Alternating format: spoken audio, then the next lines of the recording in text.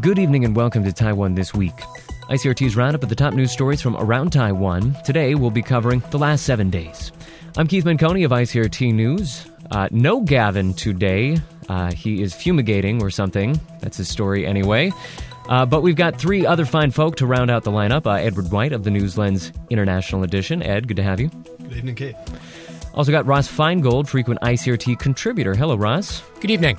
And Skyping it in from the UK, we have Bob Cow, who is a California lawyer and a researcher at Queen Mary University of London. Bob, good to have you. Good evening, Keith.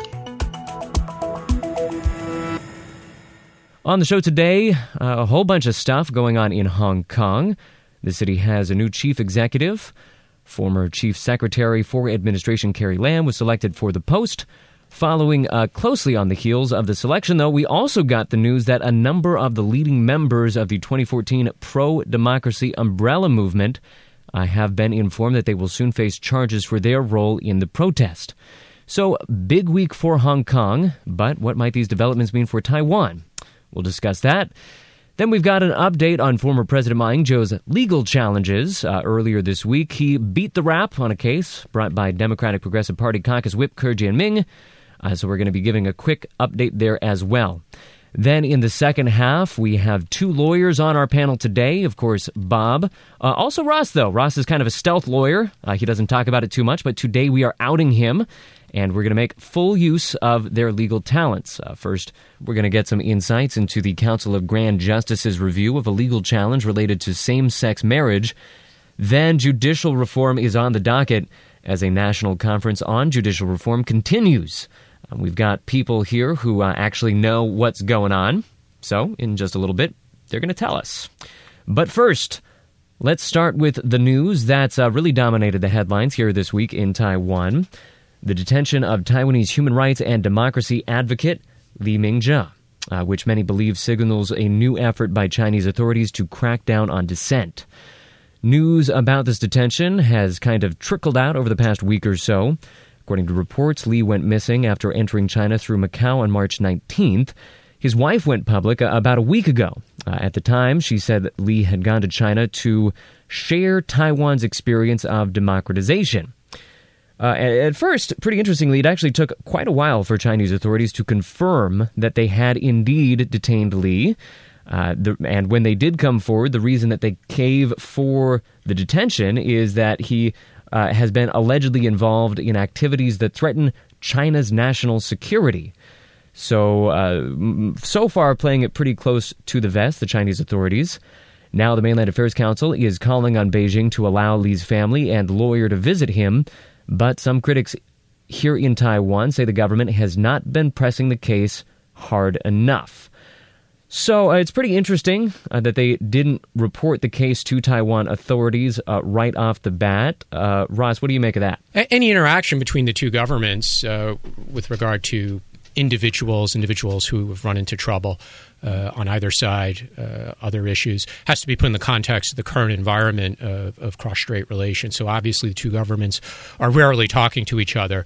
So the likelihood of a speedy message from the Chinese side when they've detained a national from Taiwan on any issue, especially one that involves accusations with regard to involvement with human rights organizations, democracy development organizations, etc., as opposed to a more common crime, fraud, etc., is certainly going to be slow in coming, and that shouldn't surprise us.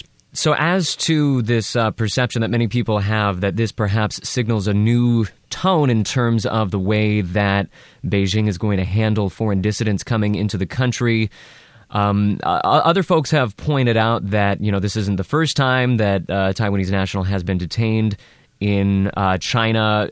Edward, do you see anything new here?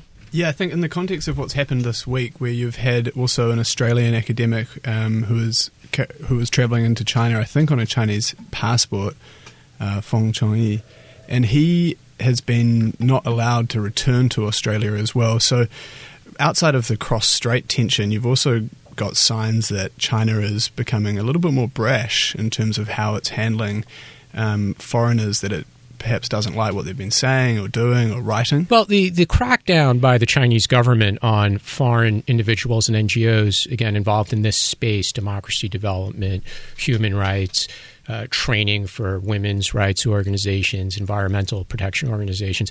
This is something that has stepped up dramatically under President Xi's tenure. Of course, there was the law related to NGOs and what they can and can't do in China. Right, and that codified what the Chinese government had been doing. What somewhat distinguishes this situation involving the gentleman from Taiwan as opposed to the gentleman from Australia is we tend not to see high visibility from organizations based here in Taiwan doing this kind of work in China, whereas we frequently see visibility from American organizations and European organizations, Australian organizations, some of which receive support from their governments, some of which are completely independent of their governments, but whether they're financially supported in part by their governments or strictly from private donations, the Chinese government perceives all of them as agents, evil agents of foreign governments doing nefarious things like teaching democracy and rule of law concepts to people. Can't have that. Can't have that. Absolutely not. But again, what distinguishes this situation is that it involves someone from Taiwan. I think what remains to be seen here, though, is was he on an individual information gathering study tour? Was he there as part of a more formal program organized by a Taiwan NGO? Because again, when foreign organizations or individuals come to the attention of the Chinese authorities and get detained, arrested for these kinds of activities, very often actually it's part of a fairly well-structured, so sometimes transparent program that these foreign NGOs are running, especially if the NGOs are receiving government funding from their host governments, because they'd be subject to procurement and key performance indicators and reporting as part of the grants that they receive. So it does remain to be seen whether he was there as part of a very formal program initiated by a Taiwanese NGO. The other thing that's worth adding on this case in particular is that it wasn't just him, Mr. Lee, going to China in this one instance. He's been going back and forth annually, we understand now. Mm-hmm. He's also been communicating with like-minded individuals perhaps in China via WeChat for a long time, sort of having weekly discussions on democracy, human rights and transitional justice issues. Mm-hmm. And from that, his WeChat account was shut down last year. So he's obviously been on the radar of Chinese authorities for some time. And in terms of them using these NGO laws or the national security laws, those laws are pretty opaque. They give the Chinese authorities a pretty wide net. Mm-hmm. And so I think, and that's why the Australian example is probably relevant, is that you're now getting a bit of an idea around how the Chinese authorities are using some of these new laws that, as Ross said, they've codified in recent times. Right, and just a couple of other biographical facts about Mr. Lee. He formerly worked with the DPP. I think he just as a general staffer for the DPP. Currently now, though, he works at a community college. Now, Edward, there is also some criticism that the government is facing that they have not done enough to kind of pressure China into giving more information or making some kind of formal report and saying exactly what this guy has been charged with. Do you think that the relatively low-key approach that the Mainland Affairs Council has taken maybe reflects President Tsai Ing-wen's priorities in terms of how she wants to deal with cross-strait ties? I would say that would be drawing a long bow. I think this just basically reflects the very narrow space that Taiwan operates in at the moment. It just doesn't really have much leverage. We know that some of the avenues that it's previously had in the past to work with China and to talk to Chinese officials, whether they're official channels or behind closed doors and things that you might not hear about publicly, a lot of those doors are now closed. And so I don't think it's a fair criticism to say that the Taiwanese authorities haven't been trying. The criticism should be that the situation that they're in just gives them very little access. All right. Well, we are going to have to see how this detention unfolds as we get more information about it. Moving on and moving over to Hong Kong, we've got an election and some delayed prosecution to look at there. Let's start with that election. And we use that term election here somewhat loosely. What we're really talking about is the selection of Carrie Lam to be the city's new top official. That selection was made by a 1,194-member election committee, and crucially, though, not by the city at large. She replaces C.Y. Leung to become the city's fourth leader since the end of British rule in 1997 and its first female leader. But critics see Lam as just a proxy for Beijing rule, and critically, she has no plans to revamp the city's electoral system. Of course, the 2014 protests were sparked by Beijing's decision to restrict popular voting for the city's elected officials. So, a bit of a disappointing turn of events from the perspective of the city's pro-democracy crowd. But that crowd got some more jarring news later in the week when news surfaced that many of the organizers behind the 2014 Umbrella Movement were informed that they are going to face charges related to their participation in that movement. The timing of the charges so close to the new appointment has many wondering whether or not this may signal a new direction in the relationship between Hong Kong and Beijing. All right, so that's what's happening in Hong Kong. Let's bring things back to Taiwan. Earlier this week, some DPP legislators were quick to condemn the election itself, saying the promise of one country, two systems is dead. Ross, is that a fair assessment? Well, in Taiwan, whether it's the KMT going back to the time when China first proposed the one country, two systems idea, subsequently the DPP came into power, back to the KMT, then now back to the DPP again. But both sides of the political debate in Taiwan have rejected the one country, two systems as an option for Taiwan. So there is almost no support in Taiwan for this kind of system to be the basis by which Taiwan and China would change the nature of their relationship. So whether it's dead or not for Hong Kong is kind of irrelevant for people here in Taiwan. But again, somewhat similar to our earlier conversation about the former DPP party official who's been detained in China.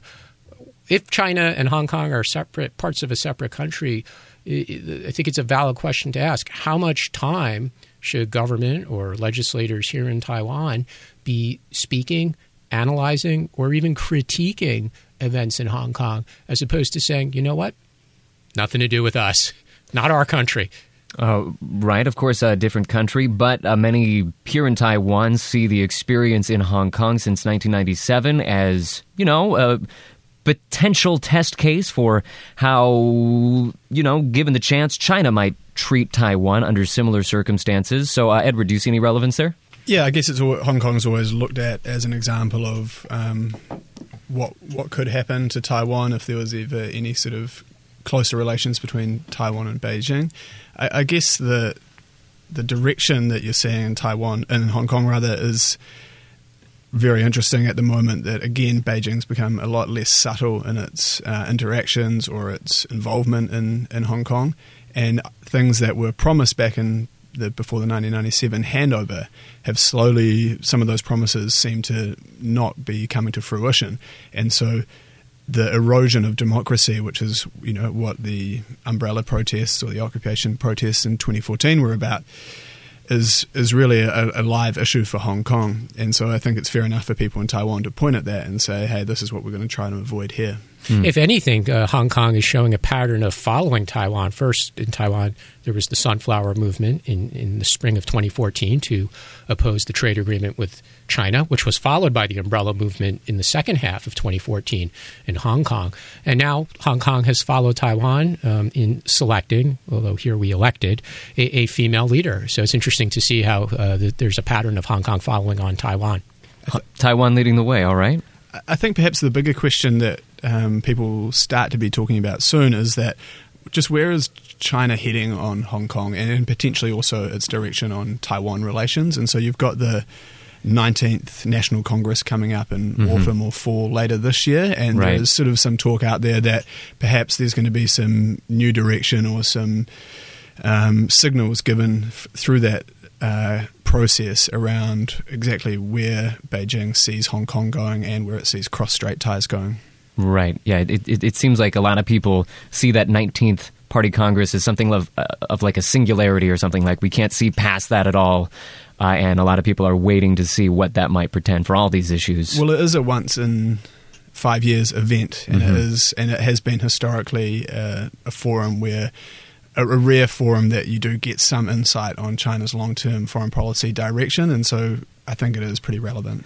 But it's kind of hard to tell, though, whether this is maybe signaling some kind of clampdown just before the event so that, it ensures stability during the event, or if it, signals a longer-term strategy that will perhaps be codified in the 19th Congress. Yeah. At this point, it seems like both of those are a possibility. Absolutely, especially when you're looking at the recent chain of events in Hong Kong. You had the kidnapping of people that were seen as dissidents, the Causeway Bay booksellers. Then you had and then obviously the charges laid against the move from Beijing to push out pro-democracy legislators from the parliament there. You had a billionaire, Xiao Jianhua, removed from Hong Kong, and he was a guy that had ties to Xi Jinping. So there's all these things that are adding up now, and so the question is, where is this heading? Bob, do you have anything you want to add? Just that the Hong Kong election has not really been in the news here in the UK. I mean, with the Brexit triggering of Article 50, that's been dominating the news. So I haven't really heard anyone talking about it here. Given the colonial past, you would think that would be bigger news over there. Yeah, and there's always been a lot of there's always protests outside of the Chinese embassy out here whenever there's things going on in Hong Kong or in China. So it's actually kind of surprising that there wasn't much reaction going on this time. Now, just to close out this segment, Ross, you spent a fair amount of time in Hong Kong, and this week there has been a little bit of speculation that perhaps if the new administration in Hong Kong is pulling a little bit closer to Beijing, and if Beijing is in a mood to cool ties with Taiwan, those cooling ties may extend somewhat further into Hong Kong as well. So this may this may have some implications for Taiwan-Hong Kong ties. Maybe start off by explaining first what's important about Hong Kong-Taiwan ties, and then what might this mean? Sure. Hong Kong retains extraordinary importance to Taiwan as a place to transact business, especially business with regard to China. So the transshipment of goods, a place for financial, legal, other support services. Hong Kong is still the prominent regional headquarters for many multinational businesses. There are Taiwan companies that are listed on the Hong Kong Stock Exchange, for example. So its business importance still exists for Taiwan, despite the relaxation in the rules that for many years prevented direct business transactions between Taiwan and China. So that will continue. On the political side, though, we have seen a number of events over the last few years that have caused relations to cool between Hong Kong and Taiwan. And this is unfortunate because relations, as they had been with Taiwan and China, have been improving under the previous government of Ma Ying-jeou. A notable event was the change in name of the representative offices, the unofficial representative offices of Taiwan in Hong Kong, and Hong Kong here in Taiwan, to names consistent with how these representative offices are named by other governments in Taiwan, or how Taiwan names its tech rows in other places around the world. So there was some normalization there. And John Tsang, who was the losing candidate in this past Sunday's selection for chief executive, had actually come to Taipei to open the office when it was renamed. So there were significant events. But more recently, Hong Kong government, as Beijing has been angered by leaders of the umbrella movement coming to Taipei to make public speeches. They're angered by civil society groups in Taiwan and Hong Kong having connections and discussing their methods of going about protest. And DPP legislators have been refused entry into Hong Kong, which has angered the public and people here in in Taipei. And then there were the military vehicles from Singapore, which were stopped in the port of Hong Kong, which kind of put into a very public way the ongoing military ties between Singapore and Taiwan. But unfortunately for Hong Kong, they were dragged into the situation. So there are a number of headwinds in the bilateral relationship, and unfortunately it's unlikely to change politically, although the business relationship will continue with its importance. All right, so that is the news from Hong Kong and the view of that news from here in Taiwan.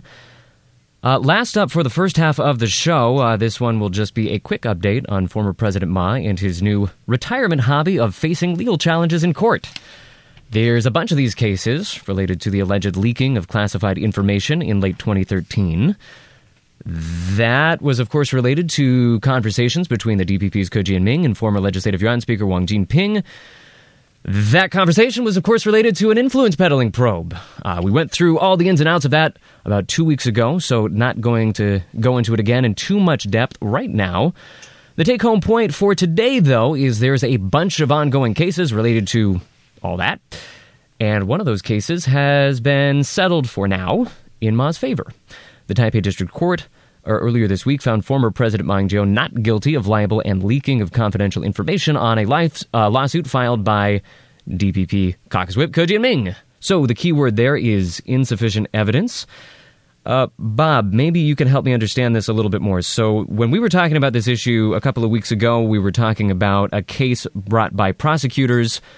This case is one that relates to a complaint from Ke, but it is not a civil suit. This is also a criminal suit? That's correct, because Taiwan is a civil law country, and a lot of civil law countries actually have this process where private citizens can bring criminal lawsuits, and this is separate from the ones that are brought by the prosecutor. And so here in this case, there's two separate cases, and the fact that this one brought by Ke has been Ma has been found not guilty has no effect on the other cases going on. Now, the reason that was cited for finding him not guilty, though, was that there wasn't enough evidence to support, the allegation that, he had in fact illegally leaked this information. I mean, does that ruling, is that a positive sign for his other cases going forward, though? Well, I haven't read the judgment, but as far as I understand, the judge had ruled that there was a phone call, but there's insufficient evidence to say that phone call was where Ma had asked the Huang Shiming to leak information to him, to share the information with him.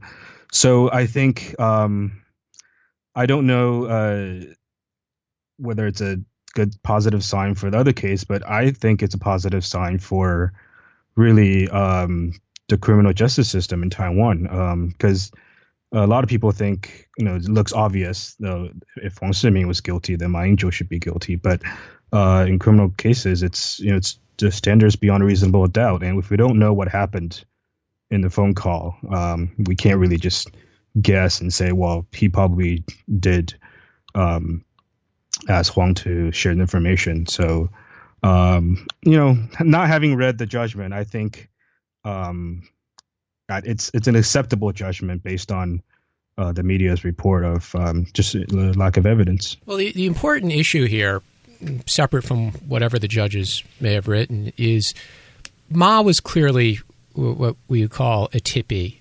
Someone called him and said, I got some information for you. And I think a lot of scholars, legal scholars, lawyers, and the public, regardless of whether or not one is legally trained, are struggling to see where there's a crime simply because one is a tippy and received information from somebody who called in a clear moment of somewhat emotional exuberance and said, hey, Mr. President, I got something to tell you. So I think a lot of people just struggle to say, well, Ma was on the receiving end of a phone call. Sure, he should have said, or could have said, don't call me with this, and hung up the phone. But he didn't. Well, then what he did is he later went public with that information. Well, but that raises the question, if the tipper calls the tippee, does the tippee have an obligation to maintain the confidentiality of that information? And the answer to that might very well be no. He doesn't have a legal obligation to do that. Ed, do you have anything to add there? I guess just the broader conversation that's going on at the moment in Taiwan is whether or not this is a political witch hunt, and whether Ma, who obviously the scandal was sort of well aired back at the time, right, in 2013 and through 2014, and then now it's sort of being aired again. And so I guess there's a feeling that perhaps the politicians on the DPP side could have let this go, and they haven't. And then there's also questions around whether or not the court should be hearing these cases. And for me, that actually brings up a broader point that I think we're going to talk about later in terms of the judicial reform.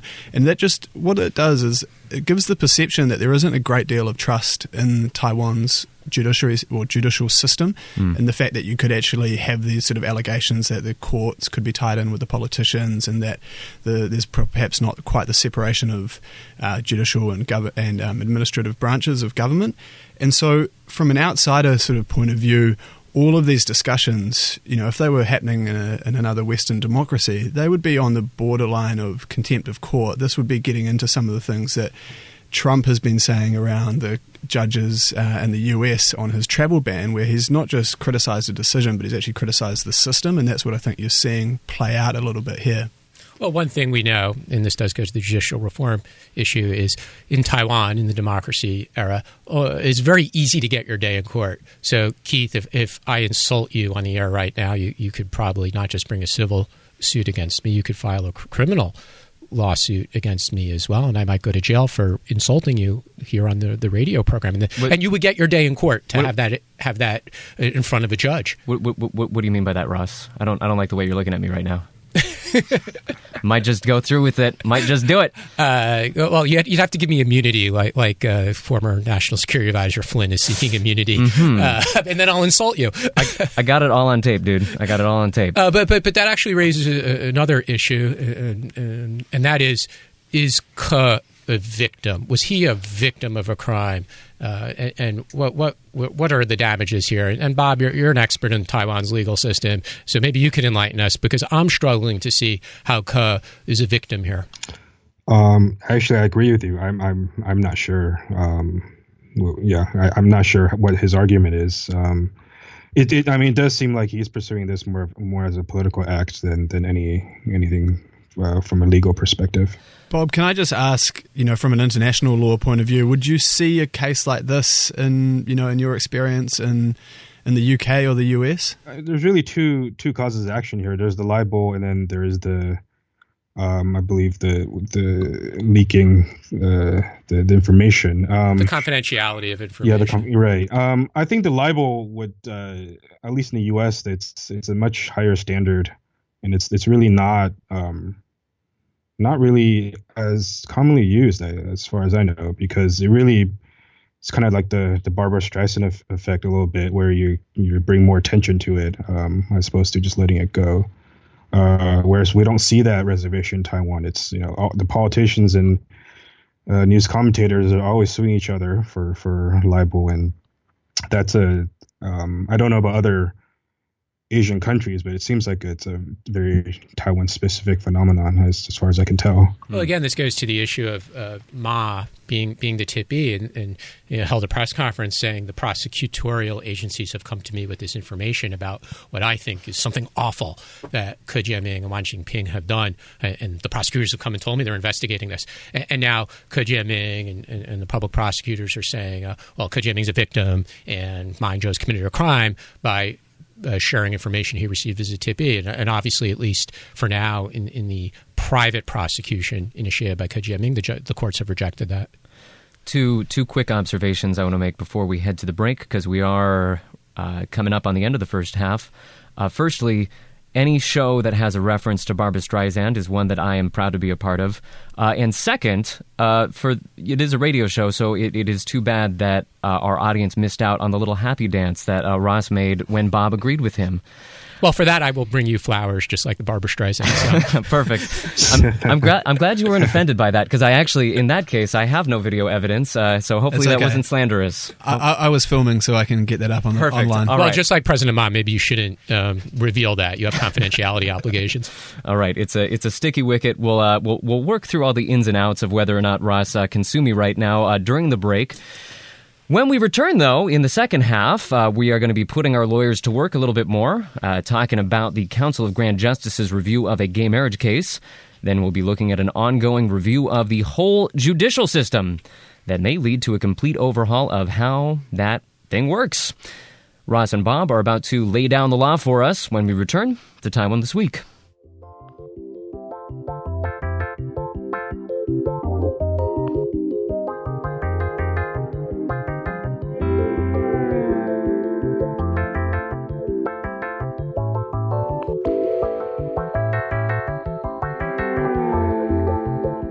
Welcome back to Taiwan This Week, ICRT's weekly roundup of news from around Taiwan. I'm Keith Manconi, joined by Ross Feingold, Edward White, and Bob Cow. Jumping back in, the Council of Grand Justices, that is the court charged with making constitutional interpretations, is busy at work taking a hard look at the Civil Code. This case comes from the Taipei city government and gay rights advocates Chi Chao-wei. They are arguing that same-sex marriage is a right that is in fact protected by the Constitution, and that the Civil Code should accord with that protection. So, Bob, you are more up on all this than me. What do we need to know about this case? All right, so the Chi Chao-wei and the Taipei city government filed cases a couple years back with the Constitutional Court, and it took them a while to actually accept the case and actually schedule a hearing, but we finally got the hearing last week. And the hearing was basically testimonies by government officials, by the plaintiffs, and by expert witnesses. And really, the court here is trying to ask four main questions. The first is the Civil Code, as is currently written, does it allow for same-sex marriages? Because it actually doesn't mention the genders right now explicitly. The second question is, if it doesn't allow it, does this violate the Constitution, the right to a marriage in the Constitution? The third question is, does it violate the right to equality in the Constitution? And finally, the court is looking at, well, let's say if the legislature establishes a civil partnership scheme as opposed to same-sex marriage, would that be a viable constitutional alternative so that same-sex couples can't get married, but they can enter into civil unions, and would that be constitutional?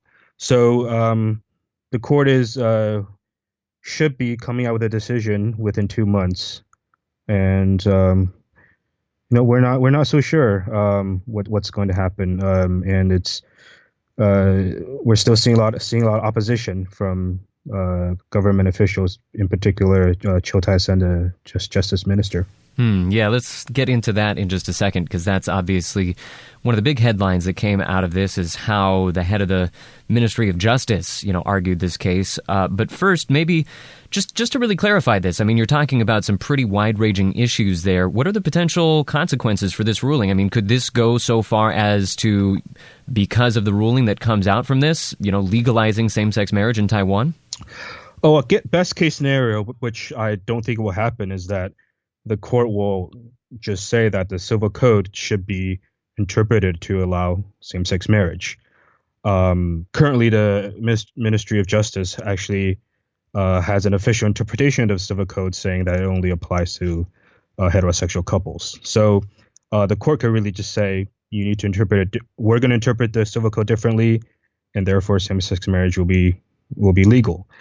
But more likely is that if they do find the Civil Code unconstitutional, they're probably going to mandate that the legislative yuan amend the Civil Code, and they'll usually give a couple of years for that to happen. So even if we get a favorable decision, the Constitutional Court, it could still be a couple of years away. All right, let's pick up on some of the political threads that are going on here. Of course, as Bob kind of alluded to, the Minister of Justice, Chiu Tai-san, made some pretty strong arguments against an interpretation that would allow for gay marriage.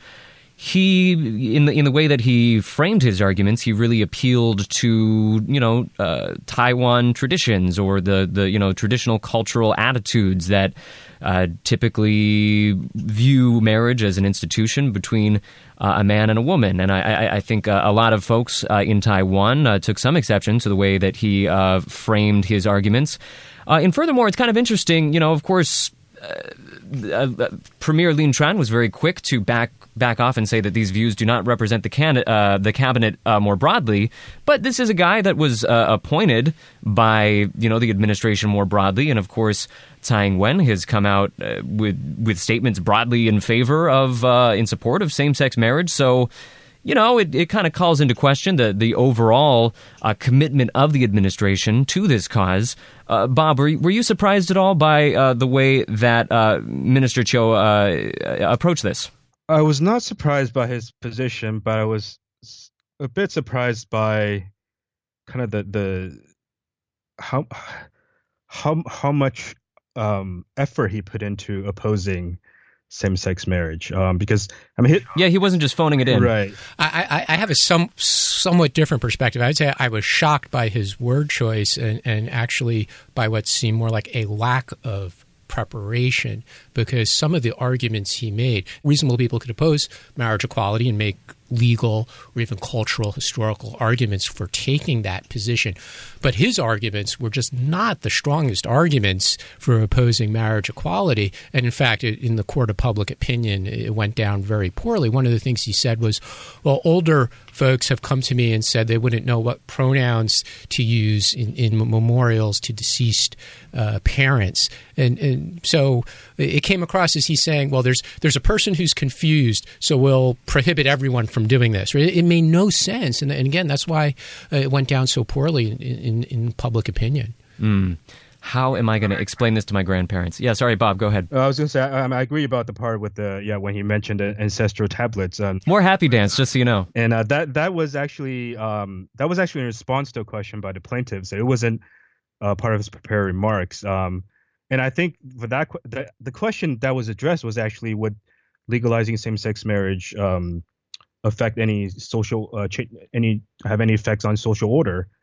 And his answer has nothing to do with the social order. It's really just a private decision. How you want to honor your parents in your private home on your ancestral tablets has nothing to do with whether same-sex couples can get married. So he's speaking on a very different level. And as a minister of justice, it's really it is a bit shocking that he can't really just dispense with that concern easily by saying that's not what the marriage equality is all about. But what I was referring to earlier about not being surprised is his prepared remarks, because it largely tracks the written a memo that the MOJ had written, and it's really the same kind of arguments that he and the MOJ have been using. Not just this time around, but even the last time when the previous bill was in the Legislative Yuan. And actually, the arguments this time are much better, because I remember last time there's mentions of I think bestiality and just crazy arguments like that. That's thankfully that they're not making those arguments anymore. It's probably worth noting as well just the broader political consequences of this whole debate that are playing out in Taiwan beyond for the people affected by the same-sex marriage legislation on either side of the argument. There is actually now, I think, a fair argument that there's a bit of political risk for Tsai Ing-wen and the DPP. There's obviously evidence that Tsai campaigned on this issue back in 2015 ahead of the 2016 elections. She said, she signalled that the new government would support it. Would support the change to same-sex marriage. That view endeared her to people that perhaps may not have had a huge amount of that may not have supported the DPP anyway.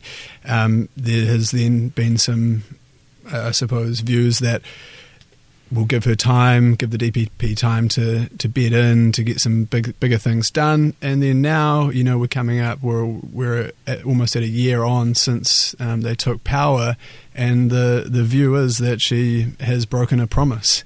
And so that has implications that become something that opposition people, opposition politicians, opposition media can point to. And I think as long as this sort of what is now a saga, you've got 3 or 4 pieces of legislation in the LY in Taiwan's parliament. You've also got these dual cases in the Constitutional Court. There's no shortage of people writing and talking about this issue, and it all comes back to the fact that Tsai has potentially broken a promise here. Bob, closing thoughts before we move on? I just think this will drag out for much longer than anybody expected last year. There was so much hope that the bills will actually pass the Legislative Yuan, because the KMT originally wasn't too vocal about their opposition.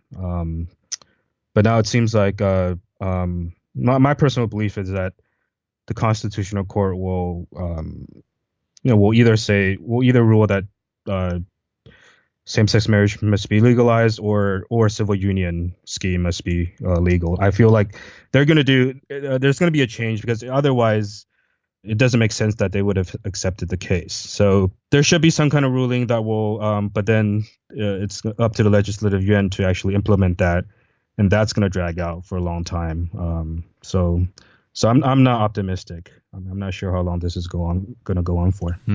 All right. On that note of non-optimism, we are going to move forward to our final story for the broadcast. And we are, of course, sticking with the legal beat. President Tsai Ing-wen, during her campaign, here's another campaign promise. She pledged to support a reform of Taiwan's judiciary under her administration. Of course, it's one of Taiwan's least trusted institutions. Whether it's fair or not, the perception is widely held that rulings by judges are easily influenced here in Taiwan and tend to side with the rich and the powerful, whether that's fair or not.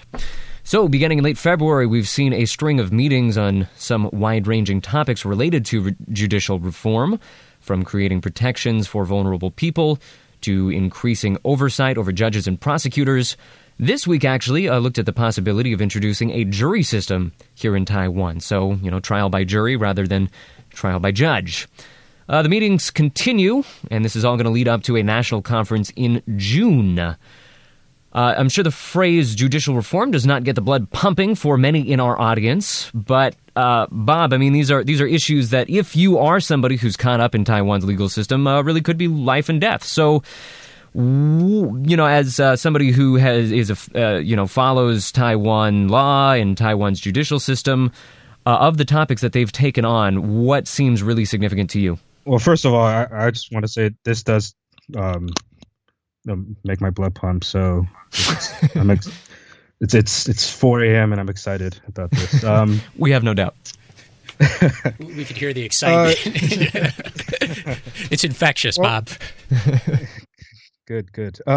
So this is a really large project. I mean, there's five subcommittees, and there are so many different issues. But I think one of the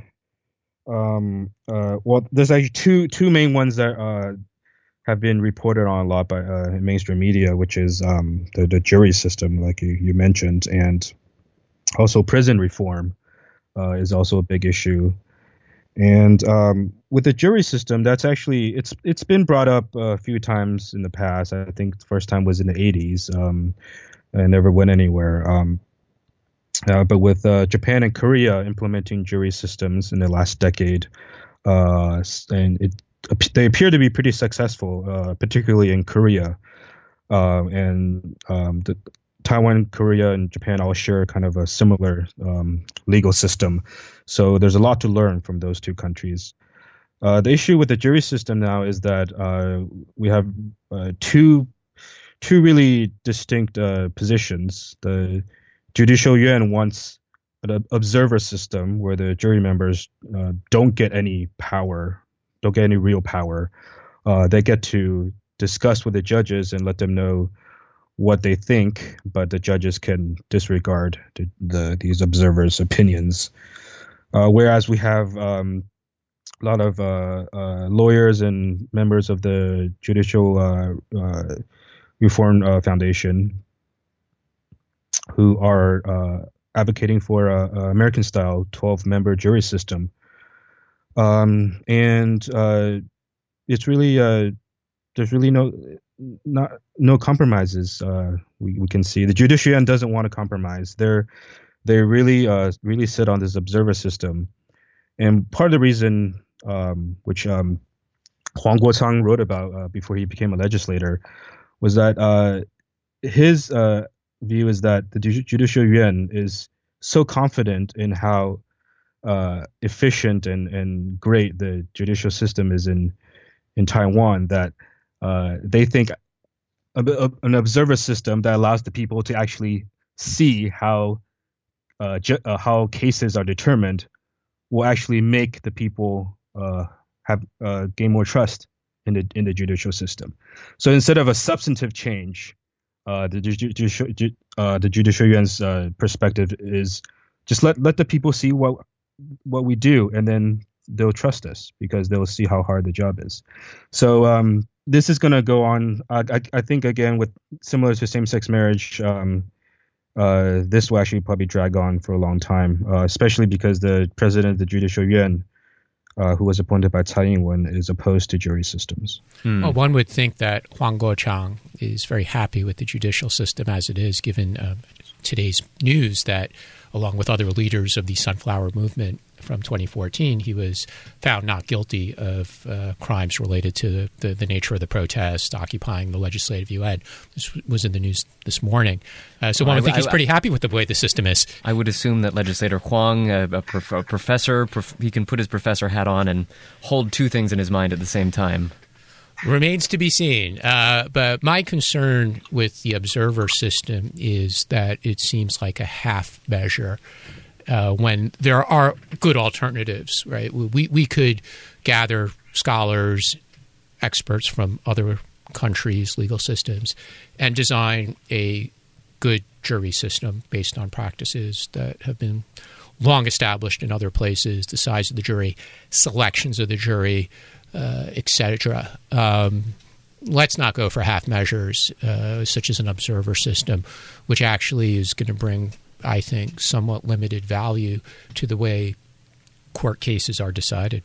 I mean, would that work the same way that you get jury duty in the mail and you still have to take time off work, but then you get there and all you do is you just watch the thing? Which again is why it could be viewed as a half measure, that there's not going to be a lot of passion for this as a way to improve the quality of the judicial system, simply inconveniencing the public to attend and watch trials, but then not actually have a substantive say in the result of the trial. So I really do view it as a half measure, which I think would be inefficient, and ultimately people aren't going to be happy with it. Before we move on, I want to toss things back to Bob. You were kind of referring there to the way that many in the judiciary see the system now. They feel like it's good, it's just misunderstood, and if people got to know it a little bit better, they would see the value there too. I'm interested for your take. I mean, as I mentioned earlier, the judiciary is really mistrusted as an institution in Taiwan. It has, it seems to me, a lot of people feeling like it's really not serving their interests in the way they would like it to. Do you think that those concerns are valid? I think the problem is that is how the people are getting their information. I think. So you agree that there is an information disconnect, and that might be one of the primary problems. I wouldn't say it's a primary problem, but I would say, I think the judiciary is, in the grand scheme of things, internationally, the Taiwanese judiciary is works pretty well, pretty efficient compared to a lot of other jurisdictions. Obviously, there are problems. There's problems with sometimes cases do get dragged out, or sometimes there's there's this criminal procedure. So rights for victims and rights for defendants are not as strong as they could be. So there's definitely a lot of things that could be reformed. But I think large part of it is really it is true that the people don't really know how the judiciary works, but there's a lot of different ways to address that, and I agree that the observer system is a horrible way to do that. It's really just a matter of education, civic education, or it's a matter of perhaps making judges write judicial opinions in plain language, because right now judicial opinions are written in such archaic legalese that even well-educated native Chinese speaker would sometimes have difficulty understanding these judgments. So it's really just bridging that gap. And I think the jury system is a way to do it, but really let's give them some actual powers. And I do think the lessons from Japan and Korea could be very useful for us. Now I saw Ross there shaking his head and pursing his lips. He was not doing a happy dance. So some disagreement there? Well, Bob compared aspects of Taiwan's judicial system favorably to other jurisdictions globally. And while there are certainly jurisdictions nearby here in Asia that are far less mature and far more susceptible to political interference, and these are countries that lack democracy and or rule of law, I've had nearly 20 years exposure to both civil, commercial, small cases running into many millions of dollars in the commercial space, as well as criminal cases in the Taiwan legal system. And there is clearly not just a lack of education or room for improvement in education for the public, but it is the stakeholders in the system that require a lot of improvement in their knowledge base. Bob mentioned one item, how they write decisions, but even before that, there's a lot of room for improvement, whether it's prosecutors in criminal cases, court staff, court clerks, and the judges, whether it's in civil cases or criminal cases. There's so much room for improvement in their knowledge base, which would help deliver a better judicial system, whether it's criminal or civil cases.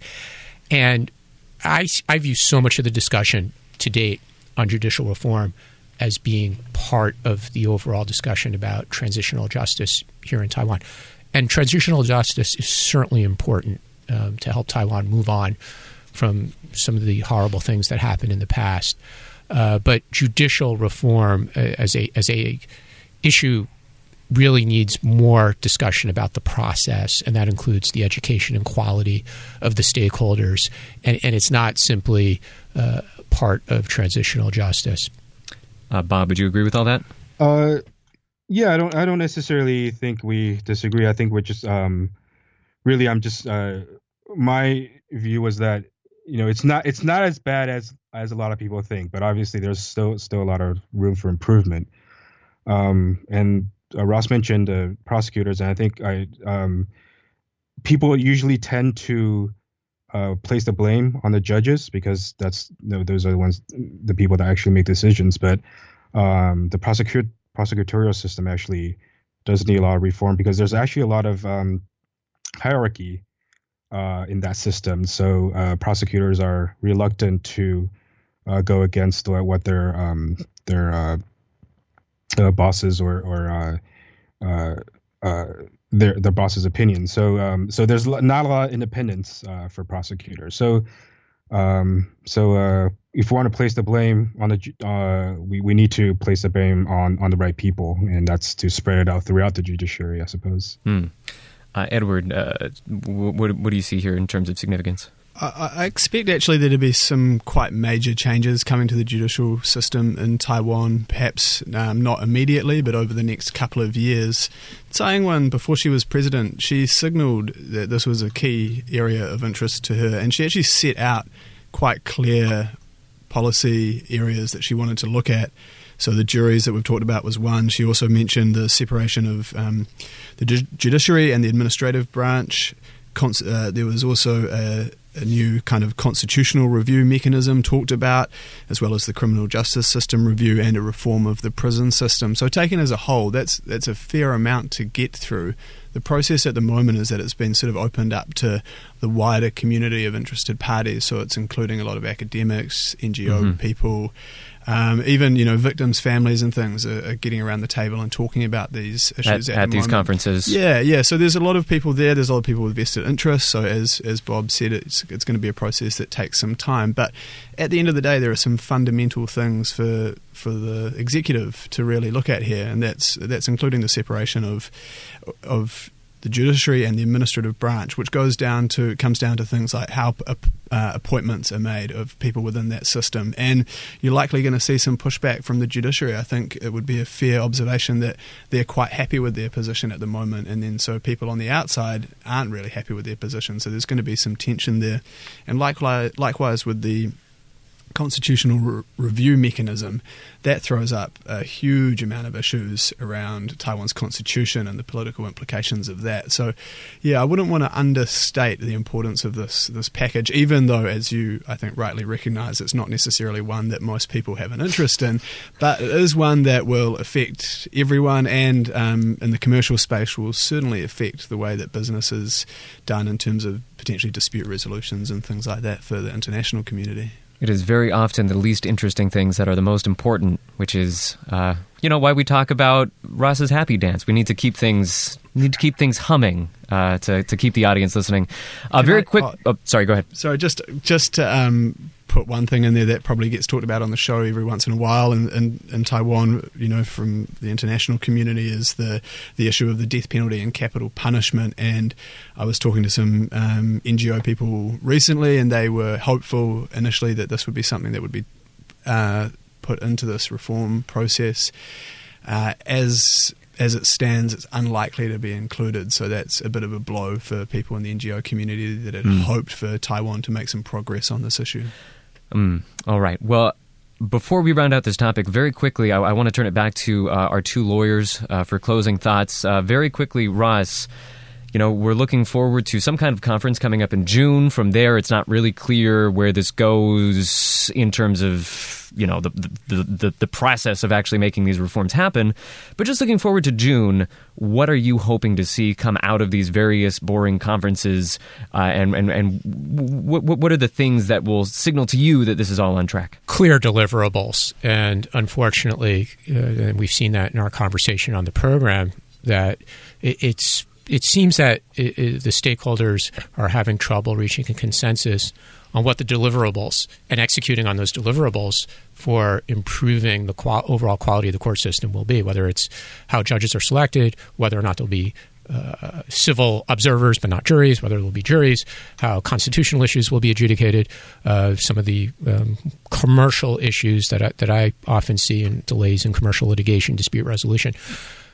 We just don't see it yet. We don't see identification of what the deliverables, practical deliverables, and how to execute on them will be.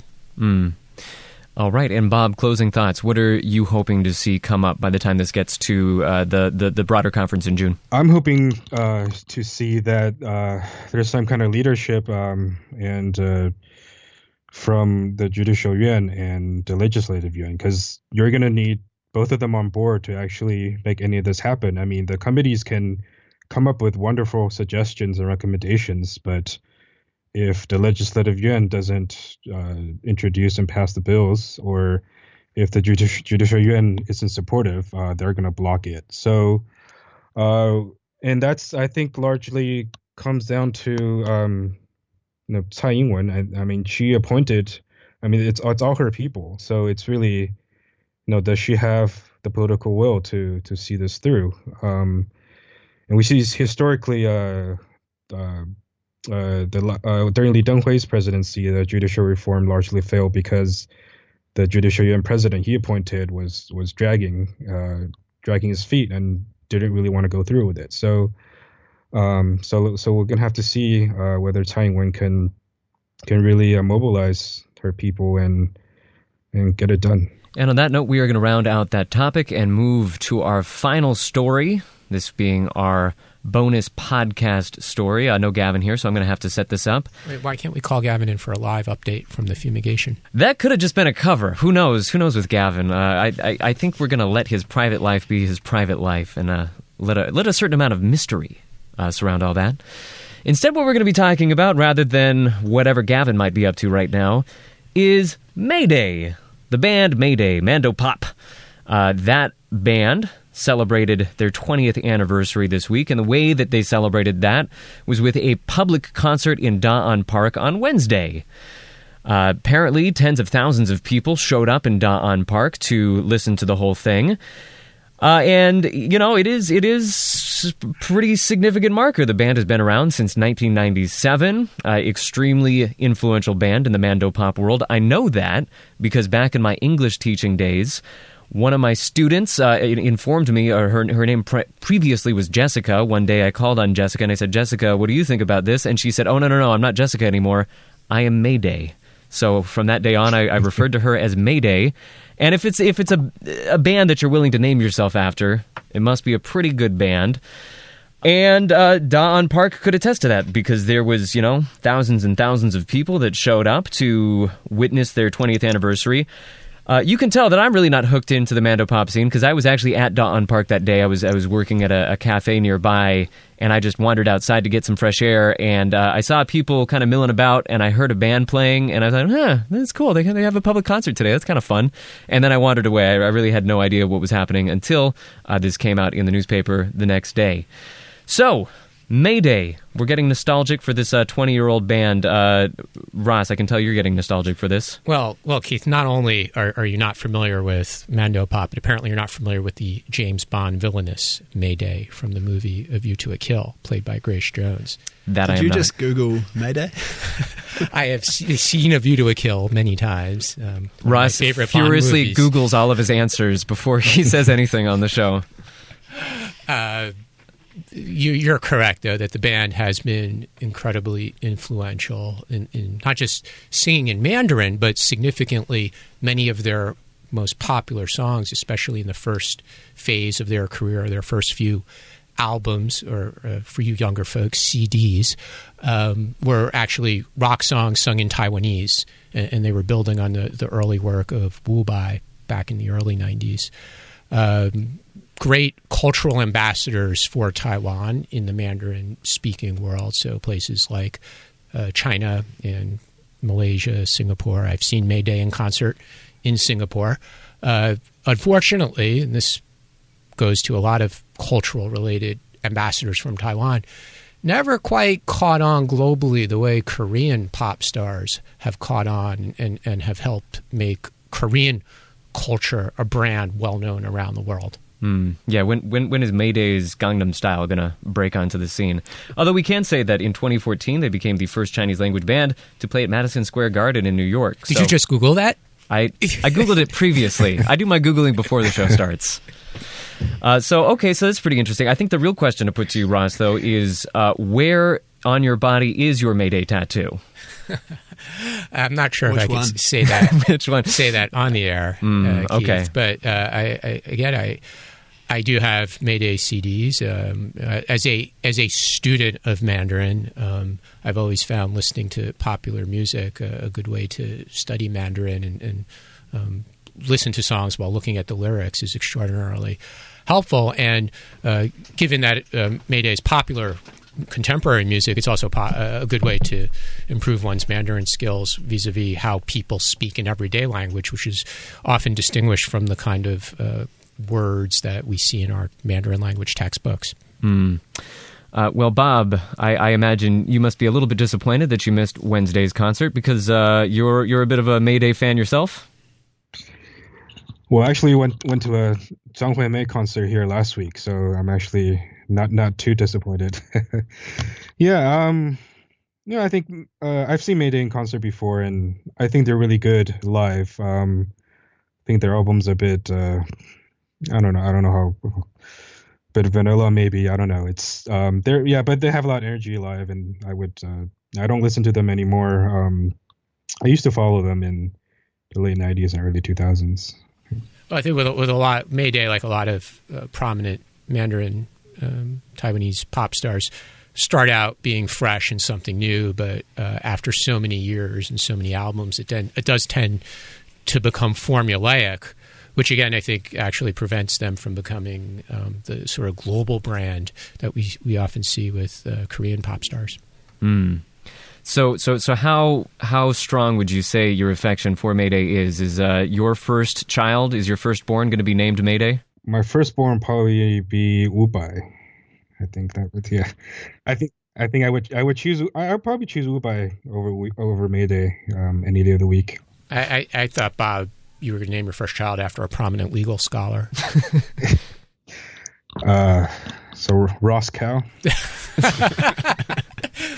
Thank you. I might have to send you the Barbra Streisand flowers. Ed, you and I are kind of sitting on the sidelines here, not being super Mayday aficionados, as our other two guests are. Have what you've heard so far, have they sold you on Mayday?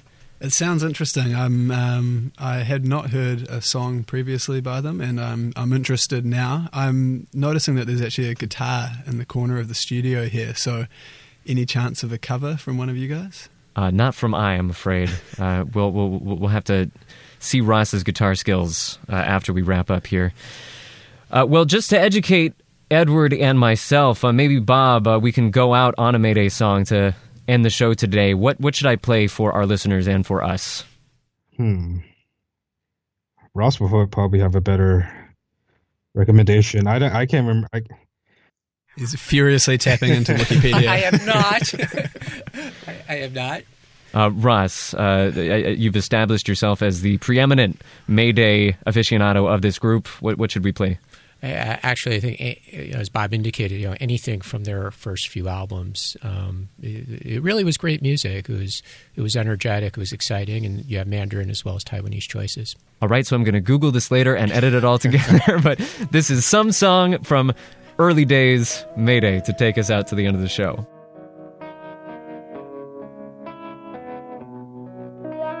脱下长日的假面，奔向梦幻的疆界，南瓜马车的午夜，换上通黄的玻璃鞋。 All right, and we will have to leave it there. That is it for the show today. Please do join us again next time. Taiwan This Week broadcast every Friday evening during the 8 p.m. hour right here on ICRT FM 100, right about 8:15 p.m. You can also find an extended version of the show online at the ICRT website, on iTunes, a couple of other places. Signing off from the ICRT studio, I am Keith Manconi, joined by Edward White. Thank you, Edward. Thank you. Good evening. Also by Ross Feingold. Thank you, Ross. Good night. And by Bob Cow. Bob, good to have you. Thank you. Good night. Thank you all for listening. See you again next time on Taiwan This Week. 让你清楚看见我的美，月光晒干眼泪，那一个人爱我，将我的手紧握，抱紧我，问我，哦爱，别走。